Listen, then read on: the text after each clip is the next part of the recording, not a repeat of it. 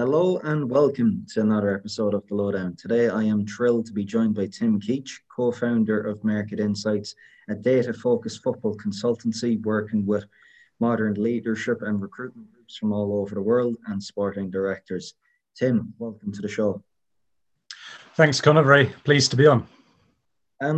Tim, I suppose, could you take us into your past life before taking a plunge to get involved within the footballing world? Yes. So despite kind of working in football now, I didn't have a footballing background at all. So I studied economics at university, went into working with a financial technology company, a barcoding company, and then kind of in my mid-20s, I set up my own consultancy, working basically in efficiency in the public sector. So I'd go to councils and the NHS and other organisations and help them find ways to make money go further. And I never really had any intentions or aspirations of working in football. It was only really a few years ago where I had a gap in contracts. So I'd finished a contract in the NHS. So I was supposed to start another one, but there was a delay and I had 3 months with no work lined up. So I thought, well, I love football. My kids have both started school, so I had days free to myself. And I thought I'll actually just spend this time writing some of my thoughts down about how I saw football, how I saw clubs operating and how I thought things could be done better. Thought I'd be like screaming into the void like most people are when they write blogs and no one would really be interested. But actually, it gained a lot of traction, really. I got some nice messages from people working within football and agencies and other people on the kind of peripheries of football. And I was invited down to a conference at Opta, the Opta Pro Forum, just as like a member of the fans community or whatever. And but there I met some people from clubs and again from agencies and was offered a bit of consultancy work, which I thought initially I'll just do this to fill these couple of months gap. And finished it off really with like a big project of if I were to work in football, this is the type of thing I'd want to do. And I'd met some people through Twitter who I really liked their work, and we shared a view of how football was organised and the data and the other things that you could use to help make better decisions. And we ended up just doing a speculative piece of work, which, we never intended really to go anywhere. We kind of jokingly said, oh, if anyone wants to pay us any money, we'll set up a company and split it, never really thinking anything would happen. And that was before football. And I suppose it's a weird but wonderful world in the fact that the same principles which were apparent to you 3 years ago, having this idea in your head of putting out a blog post on football and what they can do better within the industry, same principles still apply today. There is really remit for anyone to title blog posts such as yourself and put the work out there to the masses and see how they respond. 3 years now, in 2021, 3 years later, do you still find the same gaps you saw in football, albeit 2-3 years ago? Do they still exist today? I think they do. I think there's clubs who get it and they're moving rapidly in the direction of looking for structure and efficiency in their operations and how they can go about getting the right coaches, the right players, the right kind of support staff in place, all with a shared vision of football. But so many clubs, it's not the case. And you only have to look at examples with kind of owners who have bought into clubs and pumped loads of money in very quickly and not actually seen any improvement. And then kind of they stop spending and you get financial issues, you get players wanting to leave, you get bad recruitment choices being made. And I do think it is a bit strange that, over the last few years, when there's been this explosion of information available to clubs, a lot of clubs still ignore it. They'll still go for the tried and trusted same few managers will rotate around the clubs. And there's normally a reason for that. And normally people are good managers. I don't think from the outside you can ever say, oh, don't hire that person.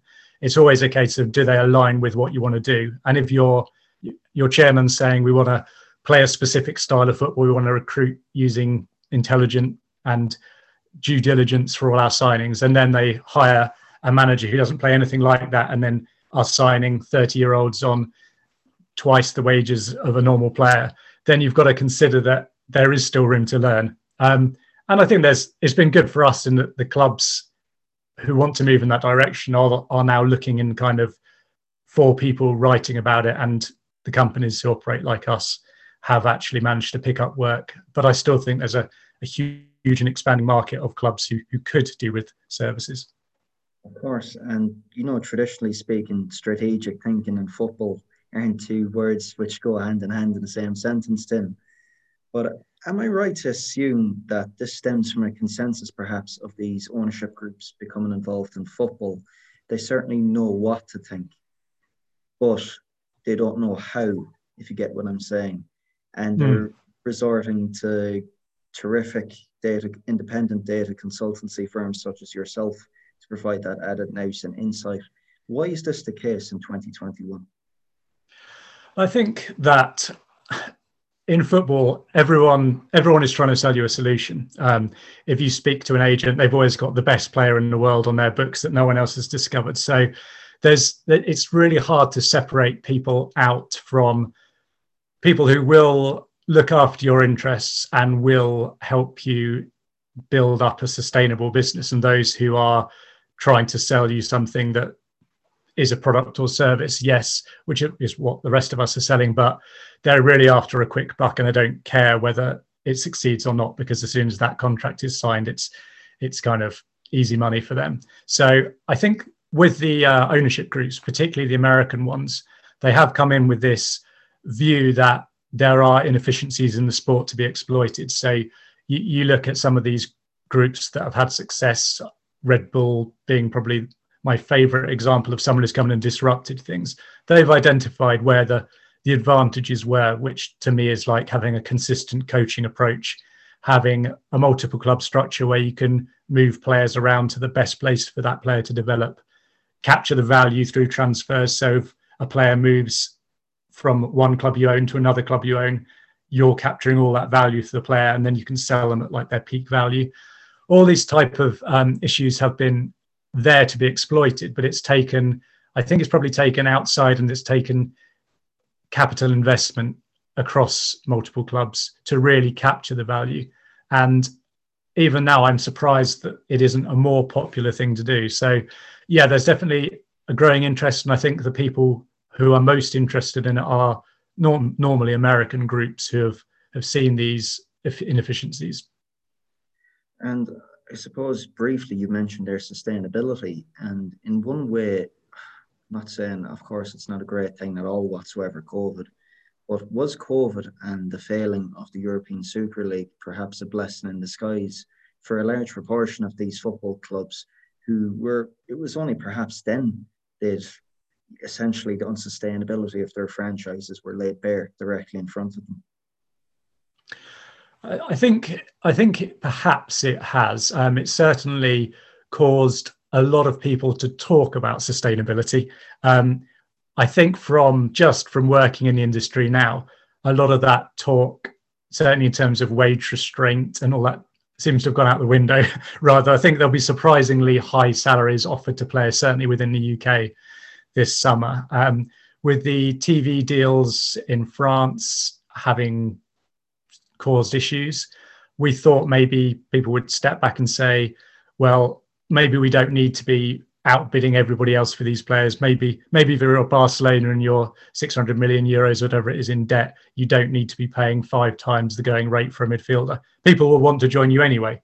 You don't need to be the biggest bidding person. I say that as not wishing to cast any aspersions on Barcelona, but I just think there's an opportunity there for the biggest clubs, the Super League clubs, to really say who's actually our competition. Do we need to be paying £250,000 a week because these players want to play for us anyway, and it's only really us we're bidding against. So it's a free market for players, and the best players will always attract the highest salaries. But if you're looking at it from the point of view of running a sustainable club, I do think sometimes the difference between that player you've got to have and the player who's maybe a tiny bit less valued isn't that much on the pitch. And I think if you're talking like the cream of players, it's only really your Messis and that kind of one step above everybody else player who's worth probably splashing the extra money on. I just think a lot of the time clubs are getting themselves into a frenzy bidding for players, that there's probably alternative players on the market available. So yeah, the talk has been of sustainability, but whether that's actually going to be seen through, I'm not sure. I think it might well end up with being, we'll see some high profile clubs in financial trouble.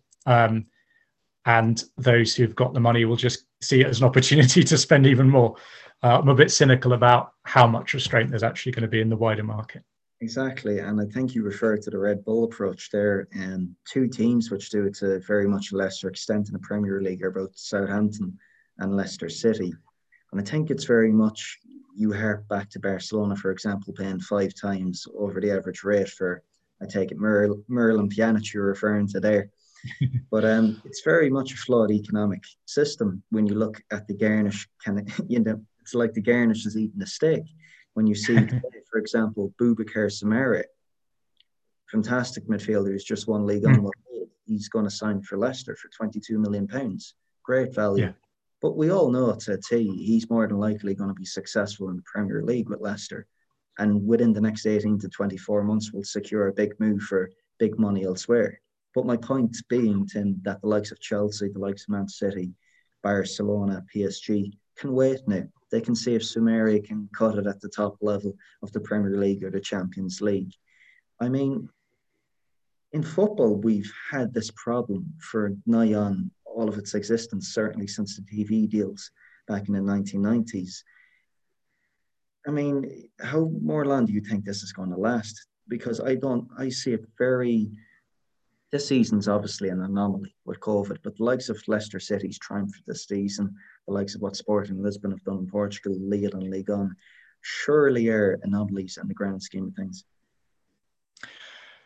Yeah, I think with the kind of medium-sized clubs showing how you can pick up talent, develop it, and go through to a point where you're actually challenging for trophies with a more restrained budget, I think probably the larger clubs will look at it and think, as you say, we can use Leicester City as our test bed for whether Soumaré is a good player. Maybe they look at that and think that they could actually learn from it. And this is where your multi-club approach is really something you can use, because if you're a Barcelona and you've got a secondary club somewhere else in the world, you buy Soumaré with that club. When they've reached the point you buy them, you transfer, you retain that value. So say Soumaré is a success at Leicester and they spend £80 million to buy him. They could have had him for £20 million. So you've got a £60 million profit is sitting there that goes to Leicester or Sporting or whoever's signing and developing these players. People will look at the market of clubs and they'll see that Saint Etienne or a club of that stature is available on the market for around €50 million and runs pretty sustainably. There's no huge annual deficit. So I think maybe with some of the traditional clubs, like Barcelona being a really good example, that might not sit well with the supporters. It might not be something they would like to see their club doing, which is where you see these kind of franchise clubs, as people call them, moving into the market and actually saying, well, we don't care. we'll ignore our fans. We don't have that same kind of social standing that Barcelona does. We're Man City. Yes, we've got a nice local fan base, but we don't really see ourselves as being like particularly fiercely Manchester-only club. We're a global football franchise and we'll be picking up clubs everywhere. And we'll be able to sign those players and put them into our network of feeder clubs. And I think it's just, the case that clubs will have to learn strategies to cope with it. And it will be the case that the biggest clubs will probably always have that extra revenue on top that cannot be touched by Leicester. Like I did some research yesterday, and if you look at the annual wage spending of like the top 6 clubs in the Premier League, as well as their revenues, there's a massive gap even now between them and the challenging pack. It's like a £140 million a year just on wages gap between a Leicester City and a top 6 regular club. So they'll have that huge built-in financial advantage. The global fan base is all that type of things. And I think there is a limit to what a challenging club can do. And that's where the strategy thing we talked about earlier comes back into it, where if you're Leicester, you can maximize your chances by being really smart on recruitment, hiring the best coaches, getting the best kind of coaching staff around that. So not just Brendan Rodgers, but like the whole support team and the infrastructure of the club, the training facilities, the youth system. Maximize all that, run it as efficiently as possible. And you might occasionally win the odd cup or challenge them for a top 4 space. I don't think revenue wise, as you say, if Samari does well, someone will buy him. So you're always going to have that huge gap in revenues that is hard to bridge, which is why strategy again comes into it. So what can a mid-table Premier League club do? You can maximize everything, but you'll probably still lose out. So then you start having to look, where can you get players where no one else is scouting? How can you get players early in their career and progress them to the point, and then join Leicester when they're ready to join and have bought them for a few million early in their career? And it's all that type of strategic thinking that I think is missing from a lot of clubs. And I think the reason for that is the payback period on strategy is so long. And it's also not attractive to people in football, because if you're the manager of a club and you've got a 18-month average lifespan in the job, it's really hard to say, actually, no, don't give me the money to buy an extra striker. I will forego that bit of budget. It will go into a project to set up an African youth academy. And in 10 years' time, we'll start to see the benefits of that, because he'll be in another job. He'll have been sacked after 18 months because he didn't buy a striker. And that's where you need the ownership level of the club and the sporting directors to have that 10-year view. And that's something I think that we certainly push to all the clients that we work with. Is it might not seem like it, because in football it's such a churn of week by week results, but it is like an infinite game, as the phrase goes at the moment. You don't just win the next game. It's like you want to build up capacity to win forever. And so, yes, I think clever clubs can get around it, but I still think the gap in revenues limits what you can do unless you try something different. Moreover, I mean, we speak about a number of things there, one of which I want to touch upon, Tim, is the huge disparity in wage expenditure between the Premier League clubs. One club which we've seen this season, which has taken a bigger picture but has enjoyed, albeit short-term, success in the Championship, has been Barnsley. And they've surely upset the apple cart in terms of having the second lowest wage expenditure in the Championship, yet having a massive, great season, achieving a semi-final place in the playoffs. What has been so unique about Billy Beane's approach and Pacific Media's group's approach within Barnsley?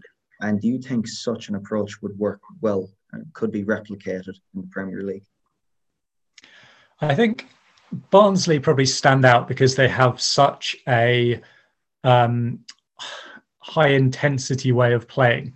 And being someone who's worked in the EFL now for a couple of years, there's always people would challenge whether they actually have the second lowest wage bill. One of our clients would certainly challenge that. I know Barnsley have been saying it, but I think there's probably similar. There's quite a few teams with quite a low budget within that league and huge disparities again.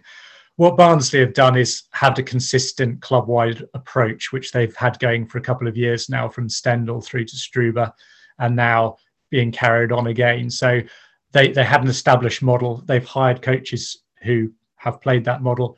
They've recruited energetic players who fit that system. And again, a lot of people in football will say there's not actually a huge difference between how Barnsley play and how Rotherham play. It's very similar style of football.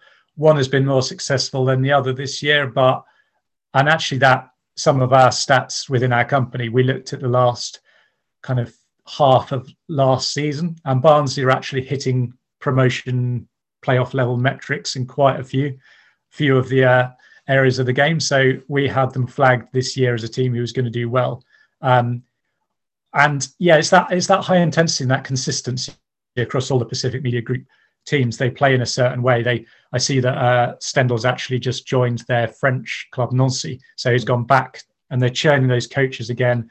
They've got a really good one called Blessen at Ostend, who is exactly the same style of coach. So they're building up their coaches, they're building up their networks of players, because we haven't seen a lot of player trading yet. So the actual model, yes, I think the model is definitely replicable. It could go into the Premier League level. What I'd also say is the style Barnsley play, I'm not sure will translate as well to the top level without a significant increase. You try that against Man City, you're not going to see the ball. You can't get away with a 50% pass completion rate in the Premier League.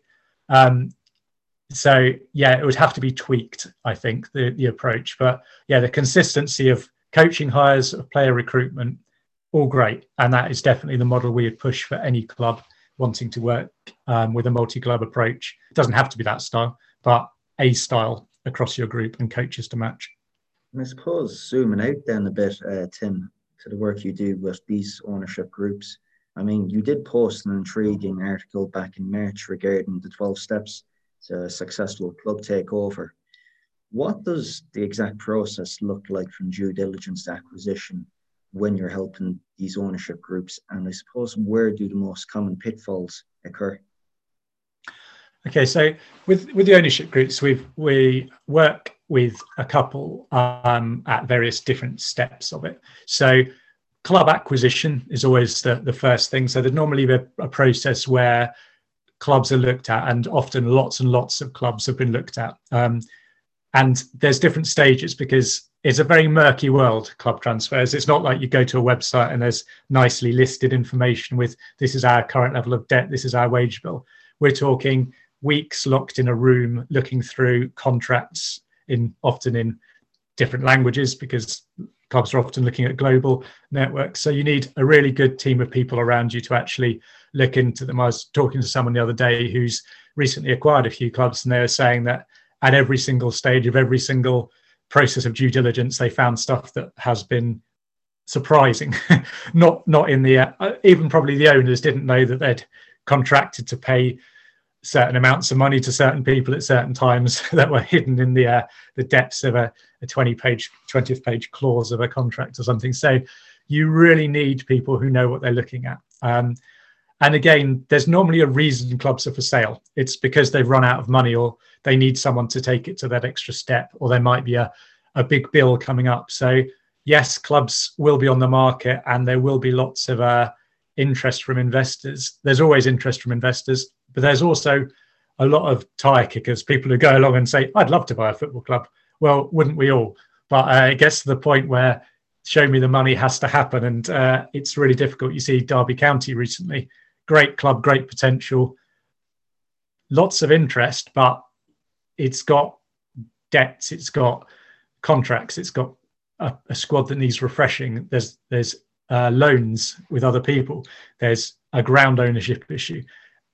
To actually get to a point where you want to hand over significant sums of money for this type of thing, you really need to understand all of that. And that's a huge investment up front. Someone's got to spend probably literally millions of pounds on actually finding out everything about that deal. And you don't want to do too many of those. And everyone knows what those kind of messy clubs are. There's Bordeaux in France is another great example. Potential is huge, but it's probably the debt and the issues probably preclude a sale unless you've got really deep pockets. And if you have, there's probably better deals on the market. So yeah, that process of really finding out what you're buying is the first step. The fun bits kind of come after that. So once you've actually acquired the clubs and you're confident you know what the situation is on the ground, then I think it's a case of, and this is what we're doing with some people at the moment, is kind of looking into structuring that. So you've got several clubs, several markets, all starting from different points. They probably all play a different style of football. They've got different age profiles, different youth systems. You want to look at that, find out exactly how you can get kind of continuity across those clubs. So it might be getting systems in place, and there's some really good systems on the market which enable you to share information centrally. There's Soccer Lab is one, and ItaPro is another. They're really good systems that I really like, both of them. They're kind of like content management systems for football clubs. I recommend that as a starting point. You can kind of start collating your information. Everyone can see it in one place. You've got the ability then to assess the squads and really kind of do gap analysis. Where do we want to be in a few years' time? What have we got now? So we would recommend, like, how do you want to play? That's always the starting point. How do you envisage your clubs playing? And that's what the Barnsley owners have done really well. They've got that defined style. So you choose your style, you go out into the market and you look for coaches who play that style and of the right age profile and the right temperament, because this is like a transformational project for these clubs. A lot of managers tick a box, we play this style, but did they actually implement it, or have they carried on someone else's work? So you really want people who are good coaches and can get players to go with them on that journey of playing that style of football. You want to sort out your recruitment, so you're scouting and finding players who fill the gaps in those squads. And then you want to be, kind of getting everything done on time and not panicking about short-term results, because anytime you change anything, there's going to be disruption. And I think short-term results, short-term thinking is really difficult. And we've seen it with clients. Like, nothing is relentless as football. There's a game every 3 or 4 days, particularly this season. And you get to a point where thinking about something that is going to happen in the summer seems so long away.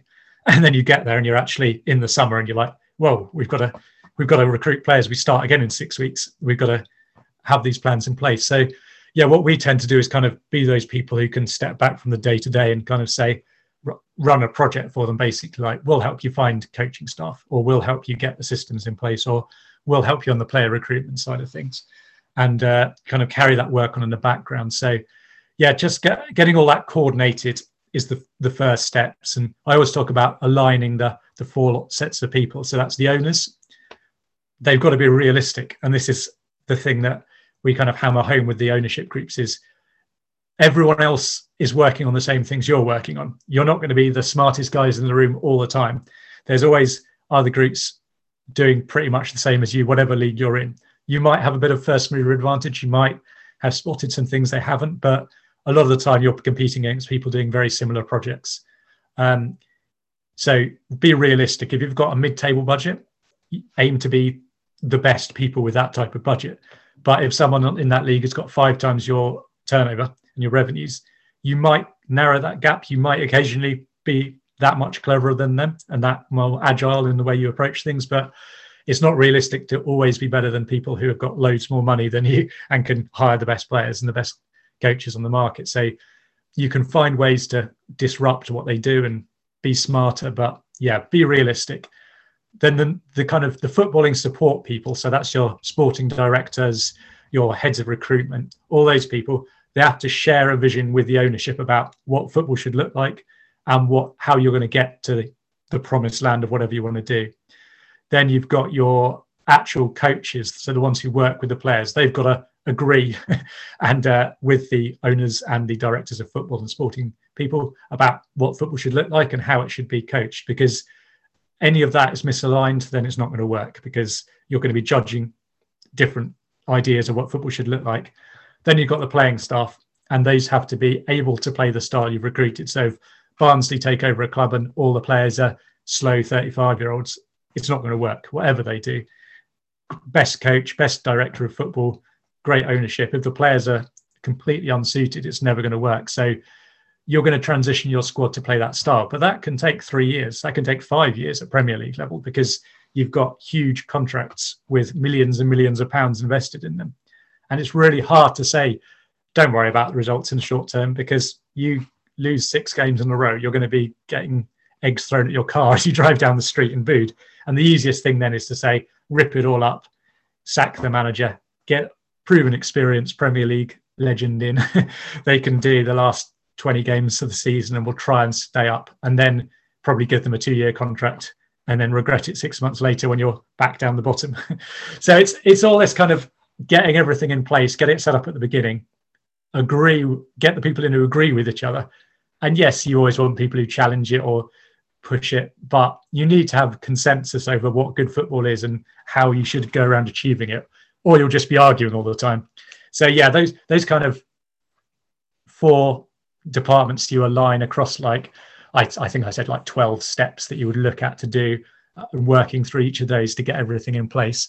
I think it's a good benchmark. I don't pretend it's the only way or it's necessarily the best way, but I think it's the way that we are looking at as being a a sensible approach for most people looking in this market.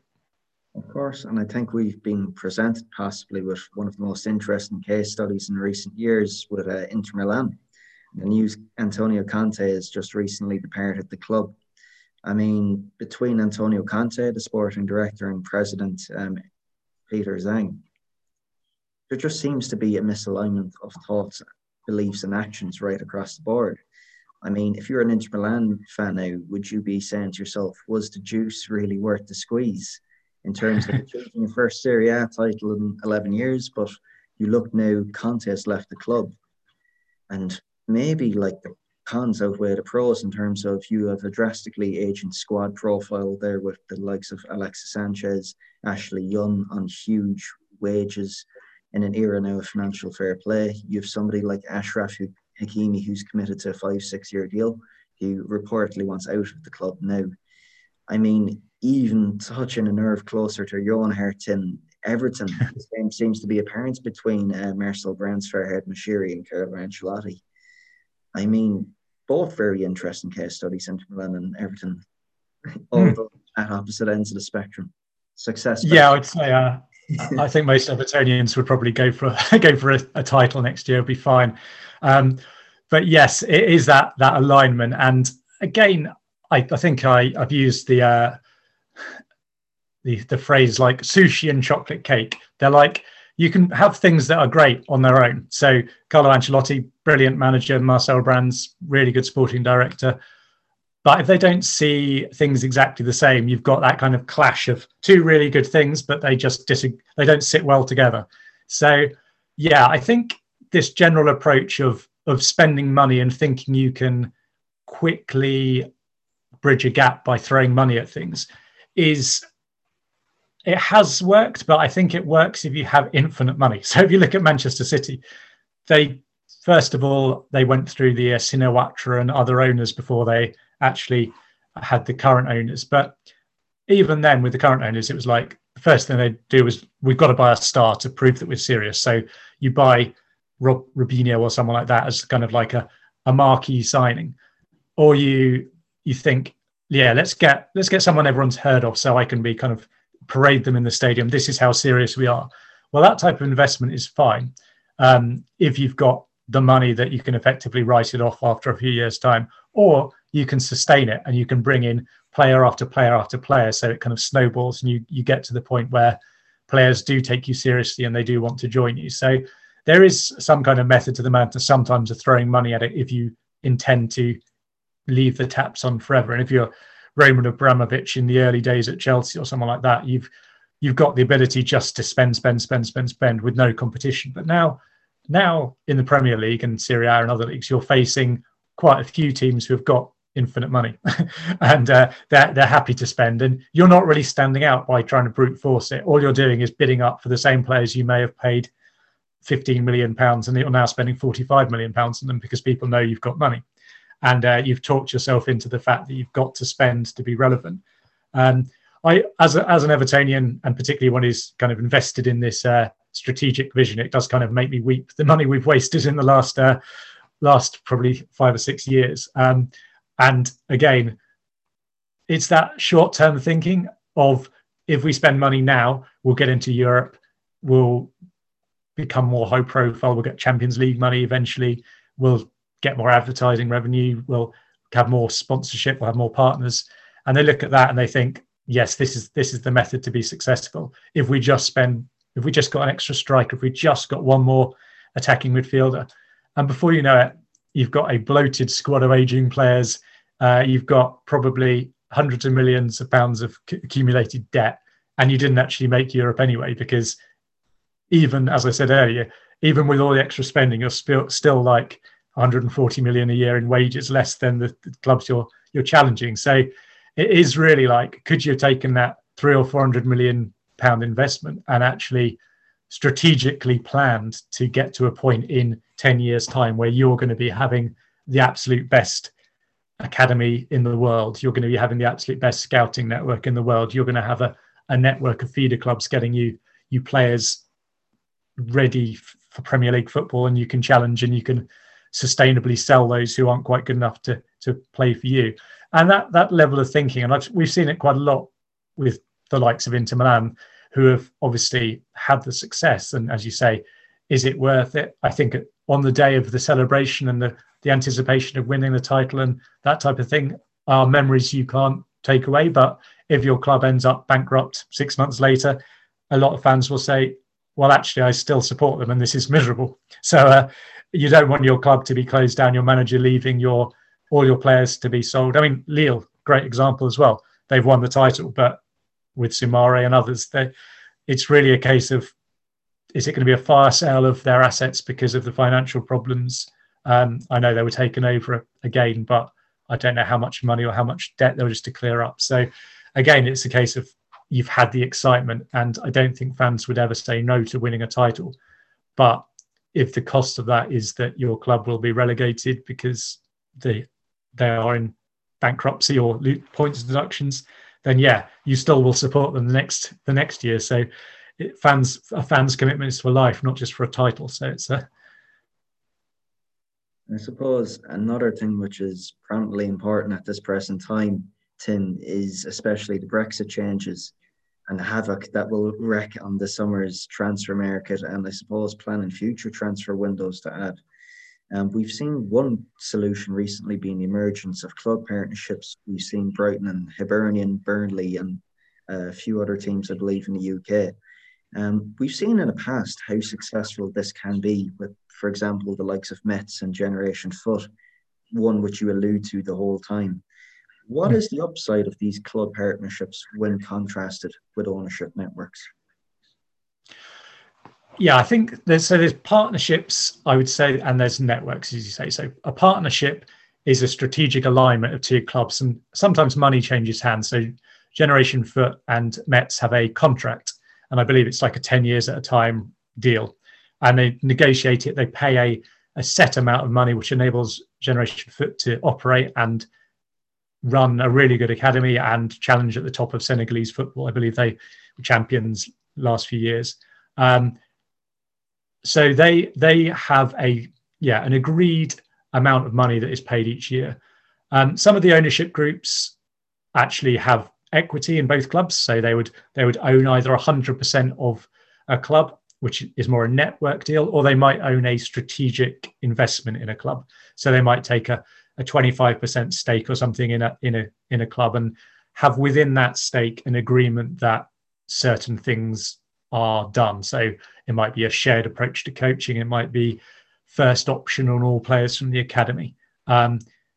These are controversial deals, and there's often rules against them. And there's certainly percentages above which you can't go in certain countries. I know the Netherlands is very anti-shared clubs, and that's where you've had people like Vitesse and Chelsea having their arrangements where effectively it's done on a handshake. We'll lend you some players, you play them regularly, and it's all done on a kind of informal agreement as far as you see from the outside. So I think the strategy of doing that is something we might see more of. And I think particularly with the work permits and the Belgium situation, Belgium and Portugal, the Netherlands are the three markets, and Turkey are the four markets where it's quite easy to get a work permit if you hit a certain amount of played minutes outside the top 5 leagues.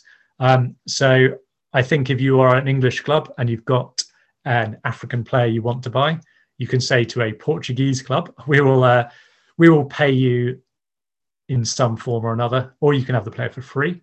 And that player will play for you for free for a year, and in a year's time, we will take him and he will have a work permit for England. So whether you would have to have contracts or whether it would be done formally or informally, I'm not sure, but I see that as a solution because the GB work permit criteria in England have thrown a massive kind of hand grenade into the market of recruitment. Teams used to be able to shop anywhere in the EU. That was 27 markets effectively you could look in. Any player with an EU passport from within those markets or anywhere else in the world with an EU passport could be signed for an English club. Now you're realistically looking for a championship lower end club or below. You've got a tiny market of players you can buy. You've got a few in Europe, quite a few in South America, which I think, again, if the rules don't change in the future, will become an increasingly prominent market because the way the rules are written, loads of players in South America qualify. But yeah, I think those kind of strategic alignments between clubs is a potential solution, and one certainly I see clubs going. I know Brighton have got ownership of a club, and they're actually doing a very clever thing at the moment, Brighton. So Tony Bloom is the Brighton owner. They also own Royal Union in Belgium. If you are an English player and you're out of contract, so you play for Chelsea and you run out, your contract is over. If Brighton wants to sign you directly, there's a negotiated fee, and that goes to tribunal, and you can end up paying £3 or £4 million for a player. If that player goes to Belgium, you pay a standard set amount of compensation, which is about £250,000, £300,000. So if Brighton don't sign a player from Chelsea, but instead he goes to the Belgium club, £300,000, he plays in Belgium. If he becomes good enough to play for Brighton, he can move back, play for Brighton. They've got him, they can buy him from their own club, so they can pay whatever they like because it's going from one pocket to the other. If he's not good enough to play for Brighton, then you've got a English passport holding player who on the market is worth a lot of money because there's so few of them who are good. So if he's good enough to play at championship level, you might sell him for £3 million. So you've got 10 times your money back from a player. So yeah, I think English clubs will probably see that happen. There's been at least 2 transfers so far this summer to that club. And they'll probably get a bit fed up of it and realise they can buy a top flight club in Belgium for £5 million and start doing it themselves. So yeah, again, if clubs know the rules and have the money to invest, there's lots of potential solutions. They shouldn't ever worry about getting players. Sorry. I suppose then, in terms of just focusing on recruitment, aside from what we've just elaborated upon, what are the common challenges that are becoming more and more apparent for clubs when faced with this summer's market? I think, as I said earlier, I think everyone probably assumed the market would collapse because everyone's going to be sensible now. COVID has kind of shown us that we're so reliant on fans and income, and we are grateful to keep going. But football attracts people with lots of money and who want to do it for fun. And by and large, I think individually, quite a few of these owners have probably not suffered too much financially during the shutdown. Yes, the club revenue has collapsed, but if they were losing £3 million a year, does it matter if they're losing £4 million a year instead? So there's been a lot of the clubs with quite wealthy owners, and certainly new investment as well, have come into the market, particularly in England, and they're saying, right, I want to buy best players in the league below and I'll pay whatever.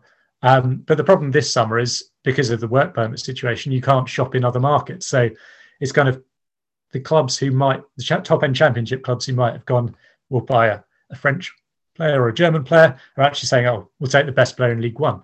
And then that team in the bottom half of the championship is actually saying, oh, we can't get that best player in League One, we'll get the bottom end of League One. And it kind of has shifted everyone's expectations and the market down a bit.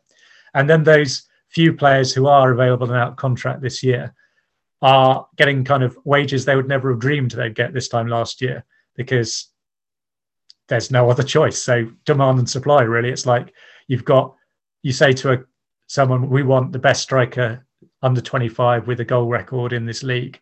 Well, there's only probably 3 of them who are regular goal scorers under 25 in those divisions. So I read people's kind of blogs and recommendations for who their club should sign. I'm like, yep, that's the same name everyone has said because he's the only player who ticks those boxes within that division. Everyone in football knows who they are. Everyone's bidding for them. And their wages have gone from £3,000 a week to £10,000 a week because they're the only option available. So it is classic demand and supply. I think wider than the UK. I think the UK is a specific case. I think if you look within Central Europe and France and Germany, I think we will see probably a lowering of salary expectations, particularly in France, where the TV deals have been such problematic, and some of the biggest clubs are struggling financially, and particularly the lower league clubs are really struggling, the kind of ones on the periphery of relegation from the league. I think Nîmes yesterday said they will be declaring bankruptcy unless certain conditions are met. So people will automatically be looking up those squads in normal circumstances in the UK and saying, who can we take? But They can still do that probably because they were a League One club, so the work permits will be generous. But yeah, I think it will be a case for your average Belgian club or Dutch club or anyone else that they will probably be more sustainable with their recruitment. But they'll also probably be regretting that the English clubs they used to be able to sell players to for 3 times the value are unable to shop in their markets anymore. So it might come as a nasty shock that kind of cash flow dries up. And I suppose since we spent the whole podcast interview, Tim, speaking about how other clubs and associations should indeed strategize ahead of the impending years. I mean, for yourselves at Market Insights, what is the plan ahead for the future? We love what we do now, which is working with a select number of clubs and helping them on specific projects. And we kind of calculated the other day, I think we've done about 15 club projects since we've been going. And this isn't us saying this is because of us, but of those kind of clubs we work with, it's about a 90% success rate if you measure it by how's the club improved in the following year in terms of their league finish.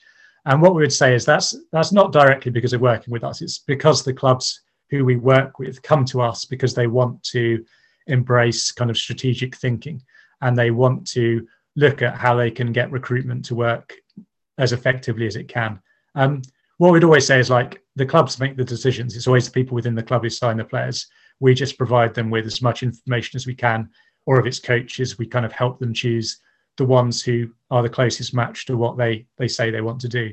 So having that kind of close relationship with a select number of clubs is great. I think what we will end up doing is probably working more with the ownership groups, and that might mean in a year's time we specifically work with one ownership group, helping them across a large number of clubs, and that would probably be the direction I see things going in long term.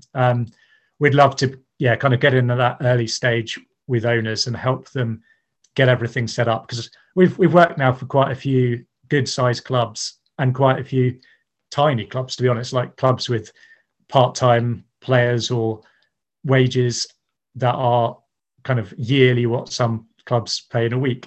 And you look at that and you see that the strategy is the same, whether it's a 50,000 seat stadium European competitor or whether it's a kind of 1,000 people a week club. You just put the same structures in place with the same, obviously to a lesser degree because the budgets are completely different, but you say you want to get that defined style, that recruit players to match and coaches to match and do everything you can on the kind of marginal gain side to go with it. That works really well. And I think probably over the next year, we'll build up even more of a database of the best coaches. I'm having conversations every week now. Like I spoke to someone yesterday who is now going to be coaching a really big club. And just the fact that it's surreal to me that a year ago, if you'd said to me, oh, you'll have a phone call with someone who's going to be a manager of that club, and they'll happily talk to you and take your phone call and say, oh, I liked your blog, or I read your article, or I like the stuff you put out. It's surreal to me because we're just some idiots off the internet who wrote some blogs together a few years ago. And now you've got actual kind of people taking our phone calls and speaking to us as equals in some ways.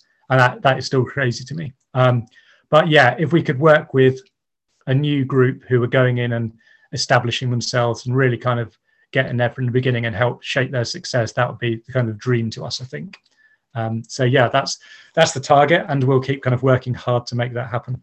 It's certainly a testament to the great work which yourself, Chris, Andy, all the guys are doing in Market Insights then. But finally, to close, I know personally you're a guy who's accustomed to receiving requests from countless individuals who wish to enter the footballing industry, no more so than myself, who I believe was less than a year ago, shared a blog post with yourself. I mean, for individuals like me, perhaps, albeit a year ago, or others, if they had just 30 seconds with yourself and if they were to give you an elevator pitch, what would be some of the things you would hope to hear? I think the thing I always say to people is kind of show your thinking, because I think like brevity is kind of an earned right. If you're talking to someone who's done lots in the game and they say, give you a strong opinion on someone, that's based on years of experience. If you're trying to break into an industry, I think you need to show why you're thinking what you're thinking and explain those thoughts. So I always say to people, write stuff down. And that's the best way, or podcasts or anything like that. But let people see that you're actually deeply thinking about the issues and also looking to do things a bit differently. We see a lot of the time in football scatter plots of two metrics and highlight the ones in the top right as being good and the bottom left is rubbish. But there's so much more nuance to data and that side of the game. You've really got to show that, okay, choose me one of those players who's in the bottom left quadrant and tell me why they shouldn't be there. We do work for clubs all the time where we're saying the data looks rubbish, but we watched this player and we really like him. And here's why we think the data is rubbish. He's in a poor team. He's young. He doesn't get any passes. He's playing in front of a really selfish winger and as a fullback who has to cover back, but we think he's got the ability to do this. So, or this manager got sacked, but here's why. He actually came into that club. He changed this. 3 players got injured. The club went bankrupt. There's always a reason. You've got to look at the narrative beyond the simple fact. So yeah, show your thinking is definitely my advice to everyone. Fantastic. Tim, once more, a huge thanks for coming on. Where's best to catch you guys on social media? So Twitter is a great place to find us. If you search Market Insights, you'll find our main company website, and we're all linked off there. Or marketinsights.com is our website, and that's normally got a blog on there every few weeks, probably explaining our thinking about football that time. I definitely recommend that to anybody who wishes to explore football from a more strategic lens. But as discussed, Tim, huge thanks for coming on. Might get you on again in the future and keep up. Thanks very much. Great. Thanks, Connor. I really enjoyed it.